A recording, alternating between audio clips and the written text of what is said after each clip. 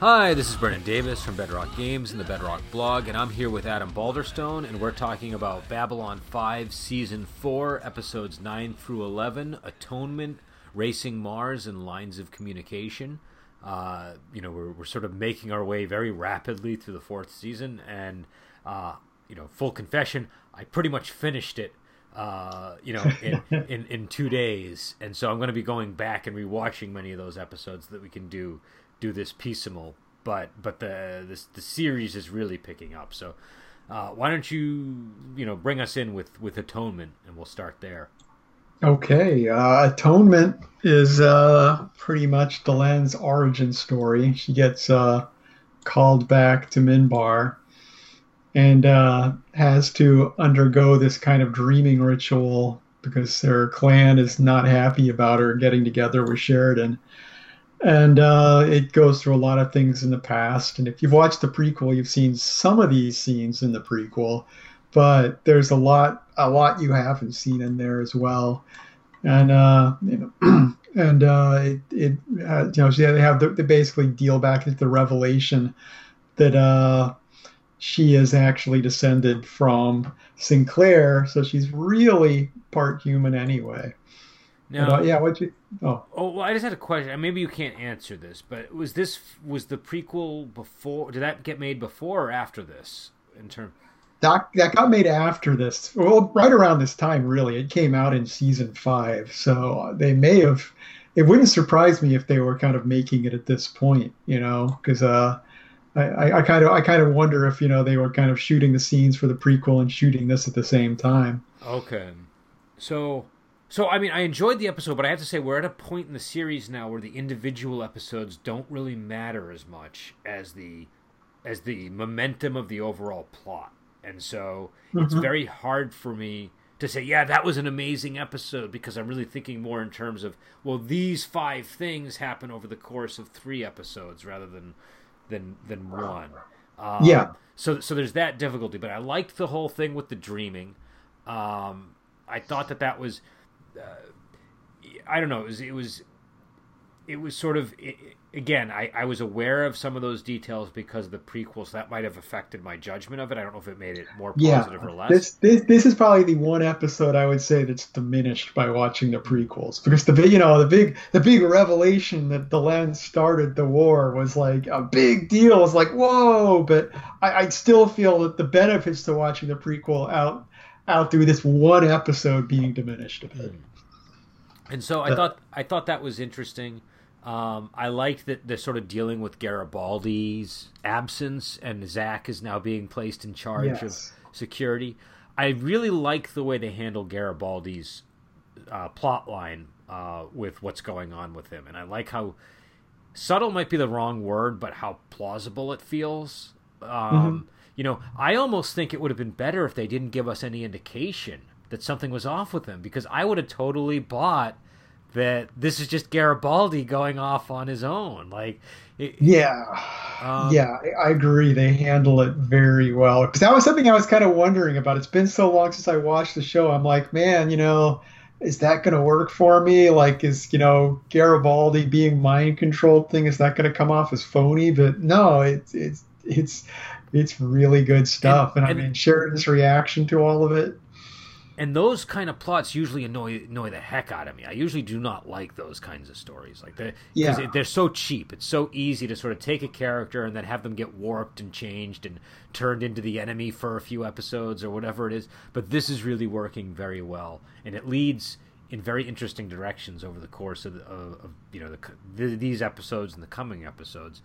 But we also get we get to see Mars a bit more. Like, we've seen Mars before, but I feel like now we really kind of get to see Mars in a way that I don't. Well, we don't in this episode, though.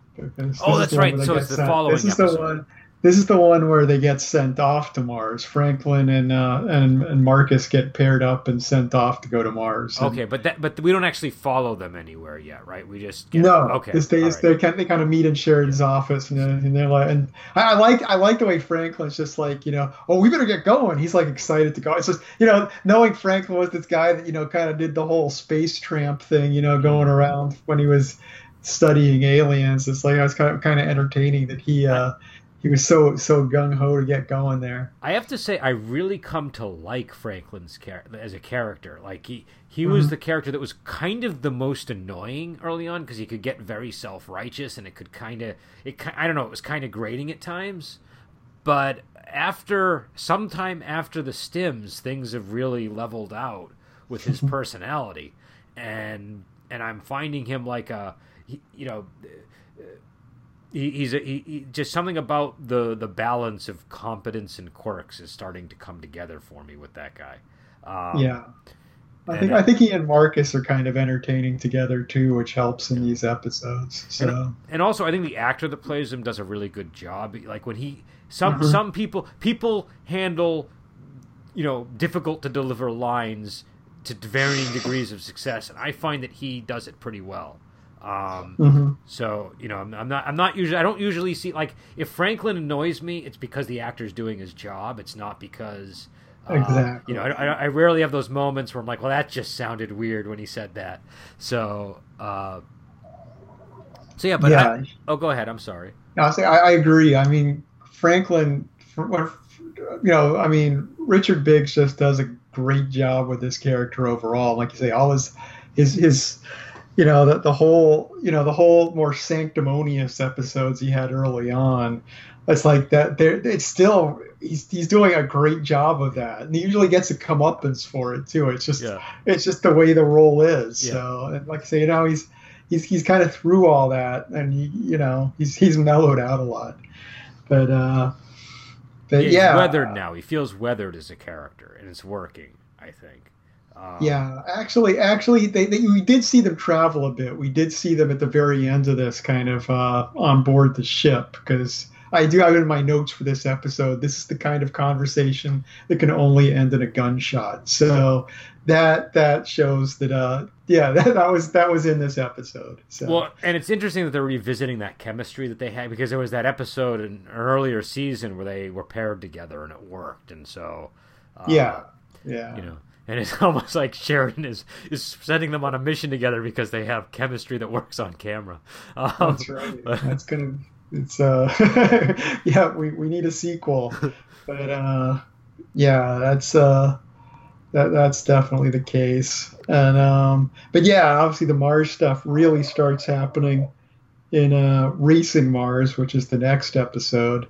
And that also really heightens the Sheridan Garibaldi stuff. That's the episode where Ivanova makes Sheridan take a break, and he goes off and gets into a huge argument with Garibaldi to relax. But and those are some pretty. I have a lot of notes for this episode. I feel like were there any Garibaldi run-ins in the previous episode, or they all occur in this one? I think they all occur in this one. Yeah, both of them occur in this one, in Racing Mars. So there's number one, apparently there's a female pope, which they squeezed in there really well in the dialogue. That was so well, I didn't even notice. They said so. Well, we might want to check it then, because if you didn't notice, maybe I misheard.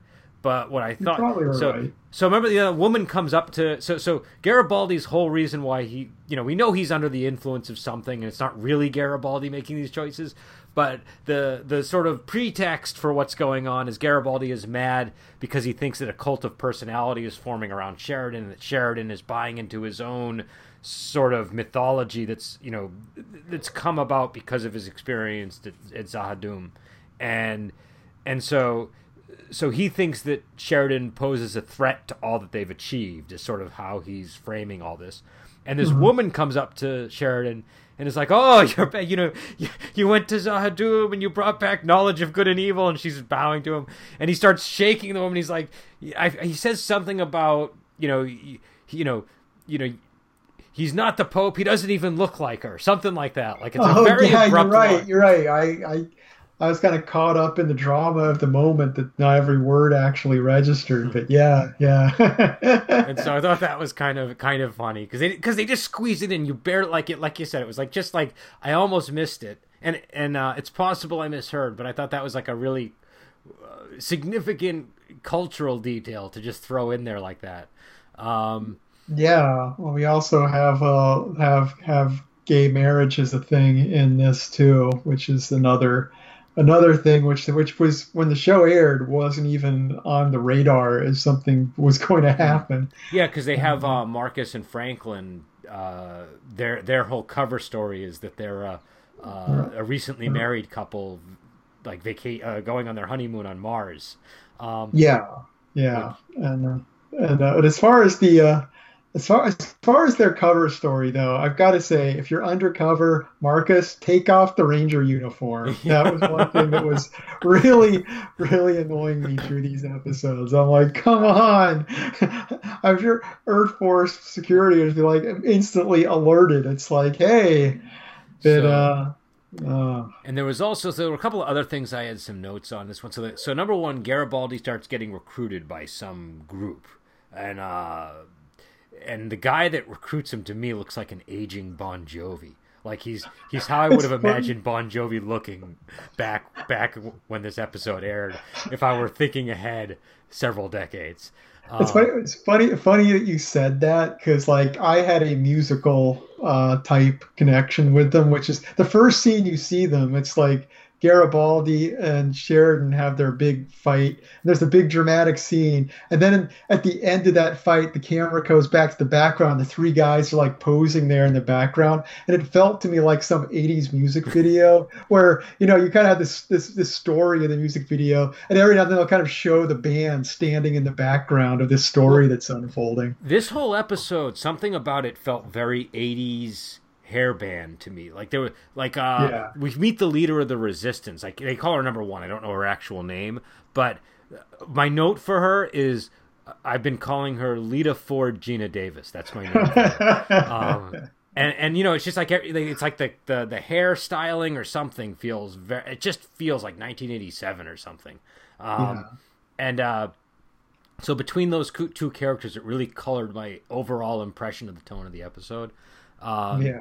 No, the whole Mars plot is taking place in some like '80s low budget science fiction movie. It really is.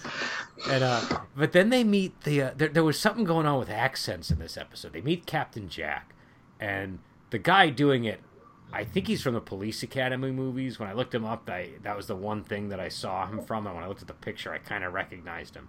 But that does not like it sounds like an American affecting the most British accent they can possibly do. Do you know what I mean? Like, and the thing that was weird about it is you have Marcus there, and the actor's really English, and so it just it really contrasted with that guy's accent. But so I thought, I was like, oh, that's like the tell. He's Marcus is going to say, oh, that's not a real Martian accent. You're not from the area of Mars you say you're from. But that was just sort of the choice they made for the episode. But what I liked about that contact is he has one of those things on his shoulders that we see on Londo later on, and that we saw on the Minister or the Regent. And those things really freak me out. Those things really bother me at like a gut level. And this did nothing to diminish that. They did an interesting job of barely letting you see it at all too. I mean, it's just you're like, whoa, when it kind of jumps off his shoulder when he gets shot. It was very alien. It was very, very, it very much felt like when the alien jumped out of the guy's stomach, and you like just see it run away, and then this is like, it's really creepy body horror. Like, it's really, really creeping me out, because I don't know how many of these things there are out there. I don't know how they attach themselves to you. I don't know, like, there was one scene where Londo gave G'Kar a drink of wine down the road or something, and I remember thinking, oh, it's got one of those things in it. Like he's so these things just have me completely paranoid anytime something weird happens. But go ahead. I'm sorry.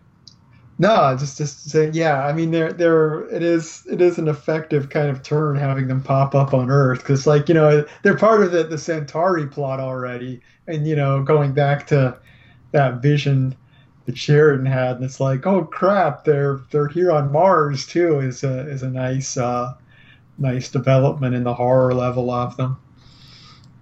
Yeah, no, and again, we don't know, but basically they try to get that guy to kill number one, and so that must mean that I don't know who they are, but they're obviously the shadow agents, or they're like the servants of the shadow agents or something like that. It seems they're somehow connected to the. Yeah, well, I'm curious. I mean, it could be them, but I mean, of course, it's possible that Earth actually has access to some of those itself, because Earth was a shadow puppet government. That's true. With Clark. That's so true. it could just be Clark's got some of those cool shadow toys. But that's what I'm and now it has me wondering how many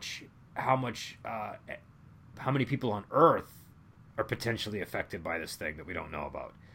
That's true. So now, like, I'm just completely paranoid, because even if we get a good ending, like, if those things are around, it doesn't matter. It doesn't matter how many battles you win if people have those things stuck on their shoulders. So, yeah, well, I guess the question is, how autonomous are the things? Like, how much are they like the device for controlling you, and how much are they directly controlling you? If you see what I'm saying, like, does there need to be a puppet master? Like, can you kill the puppet master and then there's nobody driving that thing anymore? And I don't have the information at this point to even guess, but but those things really creep me out. And and so it was a very effective episode for me for that reason. And I also liked the way that they had the guy kind of trying to, like, he was doing little things to let them know something wasn't right, and so it sounds like he, basically this thing can control him, but he has some ability to, if it doesn't notice what he's doing, he can still get the message out somehow. But yeah, I thought it was a good episode. I enjoyed it. I really liked those dinner packs the guy had. Those were making me very hungry. Yeah. No, it's anything that comes in a foil packet like that has to be good. So. Also, I think there was a Walker Texas Ranger reference in this episode, I believe. Unless there was. There's a. Yeah. You're right. Yes, the Ranger. So he says, because he's talking to Marcus, and he's like, what did he say? You're a long way from Texas, son, and that ain't the right accent. Yeah, no, that could be a connection there. And a reference I wondered about too is, like, this episode was 1997, which was right after the election where Bob Dole ran. And so the line, "I don't trust anyone that speaks about themselves in the third person," I wondered, I wonder if that was a Bob Dole reference, because that was the most common thing to make fun of Bob Dole about. No, I remember people always commenting on his use of Bob Dole in the third person. I suppose it could be. I guess it depends on when the episode was written, and it would be interesting to find out, because I suspect you might be right there. The thing I liked about that line, though, is that was a very good hint about what was going on. It is a good hint. Actually, I didn't make the connection, but you're right. That is some good foreshadowing there. So then we have, after that, lines of communication. So what happens in this episode? This one's a little bit more fuzzy on, to be honest. Well, this one, this has three plots going on. You've got Sheridan is watching ISN and getting really, really angry. and so he appoints Ivanova to provide some new counter news service. And meanwhile, Delenn is investigating attacks out on the boundary of Minbari space, in which she uncovers the Drakh, and also this kind of sets in motion just how bad things are on Minbar with the warrior class and Oh yeah, that's right. This was an interesting episode. It was, but it's hard to sum up because it is all kind of over the place, but a lot happens. Yeah, and a lot of these plot threads, they're kind of like things that they become amazing over. So you kind of, this is the start of like a really interesting storyline. But when number one, I think this was the episode where Delenn had that ritual she wanted to do with Sheridan before she left. Am I correct? Yes. And yes. and because she knows that she has to go and deal with this cast. Oh no, was actually I think the ritual she did before she left was actually before she went to the dreaming thing. I think, or I could be wrong. I don't know. It could be. Maybe it is this episode. I thought that she wanted to finish the thing where she has to watch him at night before she did the dreaming thing. Yeah, you're right. Because that one was about her cast not agreeing with her marrying a human, and she had to go there to do the dreaming to prove it. But then when she gets back, I think she wanted to participate in that. And it was like the ritual where they explore each other's pleasure centers or something. You're right. You've got the order correct. Okay, yeah, that's right. Because I can remember now in the Atonement episode, we see her in the middle of the night watching him, and she just gets up and leaves to go on her trip. So yeah, you've got it. But either way, we have to talk about it because the Minbari have a ritual for everything, which my mom's Catholic. I like the idea of having rituals for everything. It's comforting, and so but there's something like 50 courtship rituals that he's supposed to undergo, and so he thinks he's just going through another boring one, and she's like, oh no, like this is basically the one where we kind of have sex, like there's at least a certain amount of pleasure involved in this ritual. But then when he gets there's a bunch of other Minbari there, and she explains that they're here to like make sure nothing gets out of hand. They'll be in the other room, but this is like it's still like they're exploring each other's pleasure, but it's still done with a certain amount of reverence and respect for the ritual of it. And so I think for Sheridan it's a very awkward experience, and so I thought that was it was funny, but also they have a good time with the Minbari customs and the rituals, but I think a lot of it works, and this was one of them where it was like this actually this is kind of an interesting sort of thing for Sheridan have to undergo as sort of like exposure to he's marrying this woman who's from an alien culture that he was at war with. These to me are sort of highlighting some of the bridges that he has to cross in order to sort of understand her better. So and I think they do fine with the Minbari ritual thing. I mean, it's kind of almost to the point of hyperbole, but just below that line where it's kind of funny, but it also just feels kind of believable from what we see of Minbari. It just seems like how they are. So I mean, there's definitely humor. They definitely inject humor into it for sure. Mm-hmm. But I think I don't know. I think it helps their relationship storyline to have these sorts of things develop. But I mean, that was in the grand scheme of things fairly minor, I suppose, for the rest of the plot, because the big one for me is the Drakh, and the building war between the castes that are so it looks like there's going to be civil war on Minbar, and a member of her caste basically at gunpoint forces her to diplomacy with the Drakh, and it turns out it's just a trap by the Drakh, who we find out are the servants of the Shadows that evacuated from Zahadum, correct?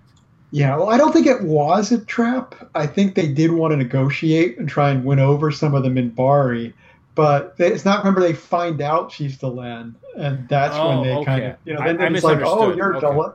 So, because then he gets back in his pod and leaves, and and they wait till after he gets back for the attack to start. I think it's like they don't realize who they're negotiating with. Oh, okay, all right. Well, that's a little more interesting actually. But the number one, I don't know if the Drakh are connected to these shoulder things or not, but I feel like they must be, because there were either multiple groups that evacuated from Zahadum, and one of them was these shoulder people, one of them was the Drakh.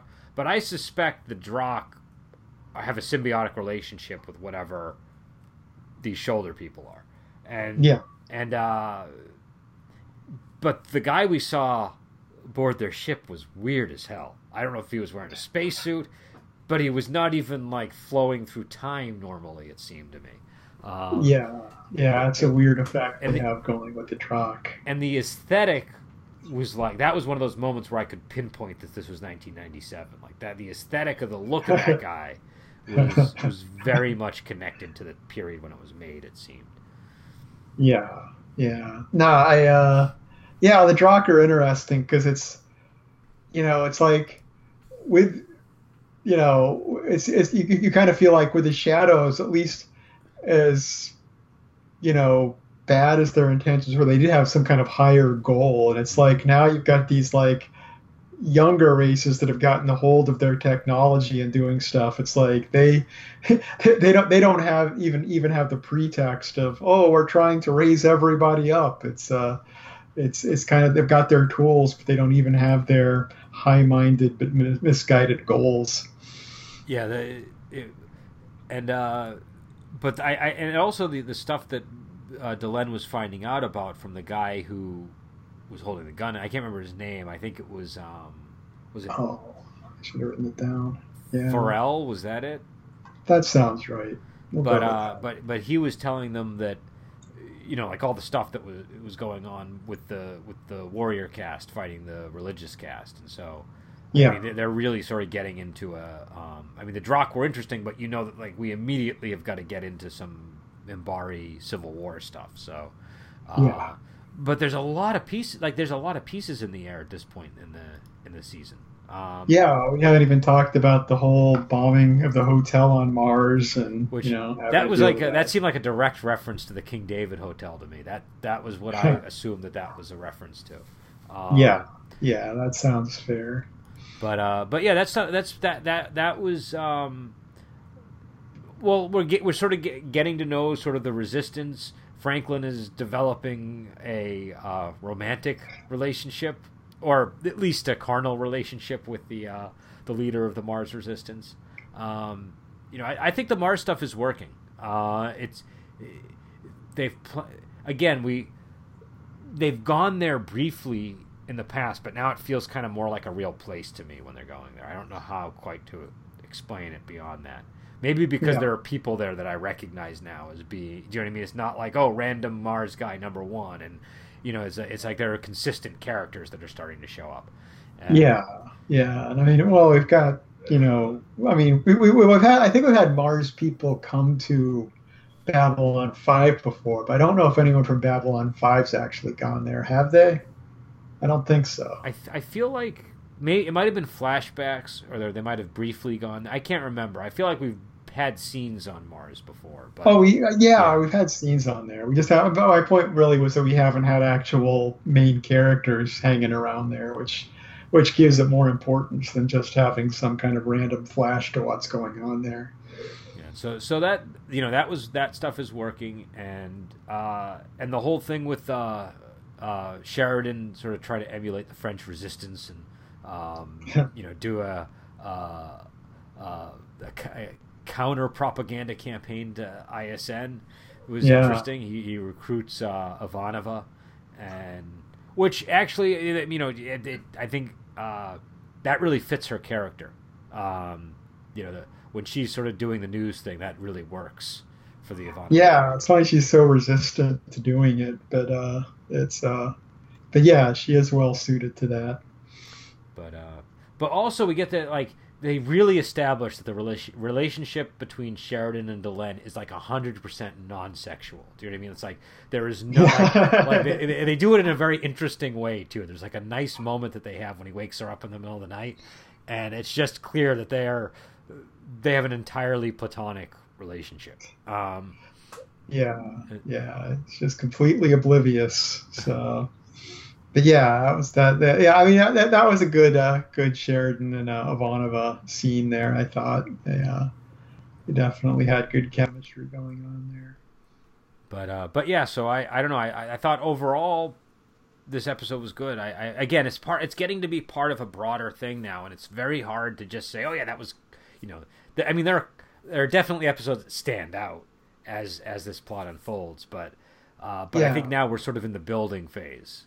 And so, we are, bringing up this back half of the season. I have to say it's like there's little pieces here and there, but it's like I can't. It's been 15 years, and I mean, in the earlier part of the show, I can really strongly remember specific episodes, but I'm really hazy on the back half of the season, even though I liked it a lot. So you're like, the fact you've already watched the back half here, you're like way ahead of me because I don't remember how a lot of these plots don't turn out. Okay. I forget exactly how the stuff's going to turn out on Mars. I forget exactly what's going to happen with the Minbari Civil War. I don't remember the specifics. I just kind of remember it in vague details. So it's I'm looking forward to seeing it again.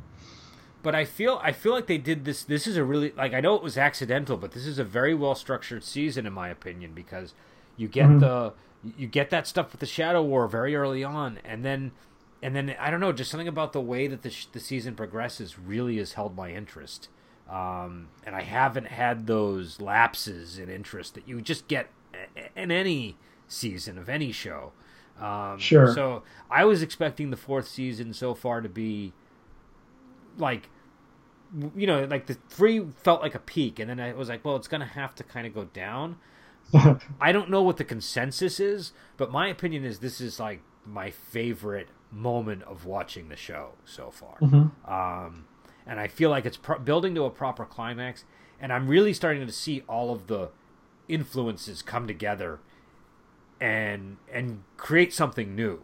Do you know what I mean? Like, I can see the Star Wars influences. I can see the the horror influences and the Lord of the Rings, but they're kind of all sort of starting to really mix well. And it's just and I think maybe a positive and a negative of this season is this season of all the seasons seems to have the most consistent tone overall. I feel like that's true. Yeah, and I feel like that makes it harder to. It makes it harder to sort of isolate individual episodes, but there's a good reason for why that is. So, yeah, I'm a defender of the later seasons. A lot of people are like, "Oh, season 2 is the best," or "Season 3 is the best," and I mean, a lot of people like, and season 4 is well liked. It's not disregarded. And I mean, a lot of people are down on season 5, and there's one character who shows up in a few episodes I'm not crazy about in season 5, but I think the show stays good to the end. I have a lot of people are like, oh, don't even bother watching season 5, and I'm like, no, you're cheating yourself. And some people are like, oh, stop watching when the Shadow War is over. And it's like, that's crazy.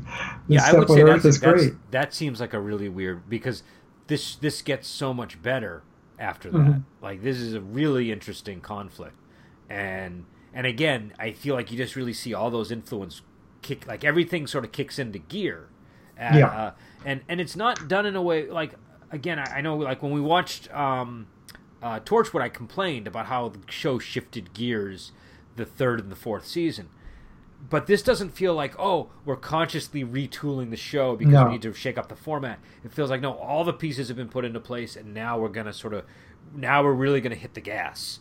That's a totally different thing, and I think it works 100%. And I like the prospect of a 5th season that isn't part of this crescendo. Do you know what I mean? Like I know that there are probably going to be things that happen in the 5th season where they're going to have to deal with some of the later stuff that we've had, because I mean, I don't think we're going to get anything 20. The 5th season's not set 20 years in the future, right? I'm pretty sure that's not what happens. No. So yeah, well, it's interesting because the show gives you, it takes place on kind of an epic span of time, but it through flash forwards and flashbacks, you get the main show is these 5 years, but you by the time you're done with this series, you have this big picture of things that will happen in the future and happened in the past. Yeah. So that's kind of the way it deals with the larger scale. But yeah, I'm really enjoying the stuff with Sheridan too, and how he is. I kind of forgotten how he is just portrayed as, he's not perfect. He has his flaws. He loses his temper. He is impulsive, and I mean his thing with Garibaldi. It's like, one thing for Garibaldi to be acting the way he is, but it's like Sheridan handles it so badly too, which is really interesting. You know, he just kind of blows up about it, and they don't. Go ahead. I think it's an interesting choice what they, with what they have Garibaldi doing, because like the traditional thing, if you like brainwash someone who's like on the command staff of your enemies, is then you've got this loyal spy and they're feeding you information, and that person's going to be, it's like Garibaldi's Sheridan's friend and he's going to find out everything and he's going to stab him in the back. But it's like it's done differently where they brainwash him, where they have Garibaldi just completely stop being friends with everybody, well, at least with Sheridan, and act against him openly, which really puts Sheridan off his game. And I think that's such an interesting choice, Yeah, because Sheridan is not handling it well when that happens. He's not making the right moves to... And probably there's not any right move here because Garibaldi is brainwashed, but... no, the best move is completely ignore Garibaldi is the best move. Yeah, but, he's doing all the things that are hurting himself in his efforts to sort of reclaim Garibaldi. I think Sheridan's an interesting character too because I feel like he's a tactical mastermind. He's very brave. He's got a lot of things that I would say you expect from like a martial character. Especially in the coming episodes we see some of that, but he has a few blind spots, and one of them seems to be he doesn't always get the hint, I think, with things. And so I feel like there are a few... Okay, so like as an example, and this is sort of... I'm playing on future knowledge, but you could see it coming a mile away. And it's been happening over the course of many seasons already. Sometimes you just kind of have to give people like a little bit of sweetness. You have to be like a little bit nice to people. If you have a valuable resource, you have to make good use of it and protect it. And he's not always doing that at the human level. Like if he's not tending to the human needs of the people that are sacrificing themselves for him. Which is fine if it's Ivanova because she's a soldier. She gets it. He and she are on the same page. But Lita Alexander is not a soldier.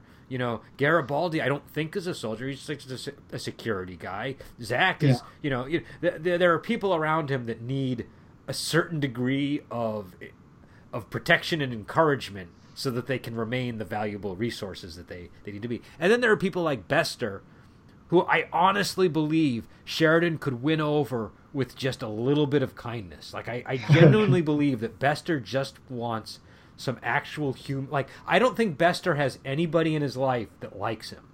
And if Sheridan could just find it in himself to like Bester for all of the horrible things he's done, Bester would be...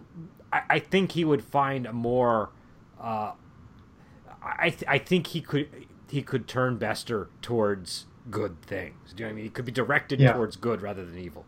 Well, that's one thing I like on this show too, is it doesn't go overboard with having characters become friends over time. And that's a failing of so many TV shows. It's like by the time you get into the later seasons, everybody's friends with everybody and the tension's drained out. But it's like, as we saw a couple of weeks ago, it's like, Londo restored freedom to Jakar and his planet and everything, but they're not friends. They're not going to become good buddies now because they work together. And I'm not talking about that, by the way. I'm talking about tactics. I'm talking about recognizing that in Bester. I agree. I know. I'm saying, but I exactly. I mean, you're completely right about Sheridan and his blind spot there, and it's great. I mean, it just makes him a really engaging character because it's a visible flaw. And I mean, and the other thing too, his other trait that's a flaw is he always has to do something. They kind of bring up like he's not someone who can ever sit back, and that's with the Garibaldi thing. Like I said, the smart play is just to ignore Garibaldi and let Garibaldi do his thing and just keep away. But to Sheridan, that isn't a play. Like going, I'm just going to stand back and do nothing is not an acceptable plan. He has to go back twice twice in the same episode and stir the hornet's nest. Well, and I mean I mean this costs him eventually. This costs him really big down the road. Yeah, I mean, it's like I recall it's interesting that they're sort of doing that now and setting it up so that you see that dynamic in play, and you sort of see that weakness in Sheridan, and then it becomes very significant.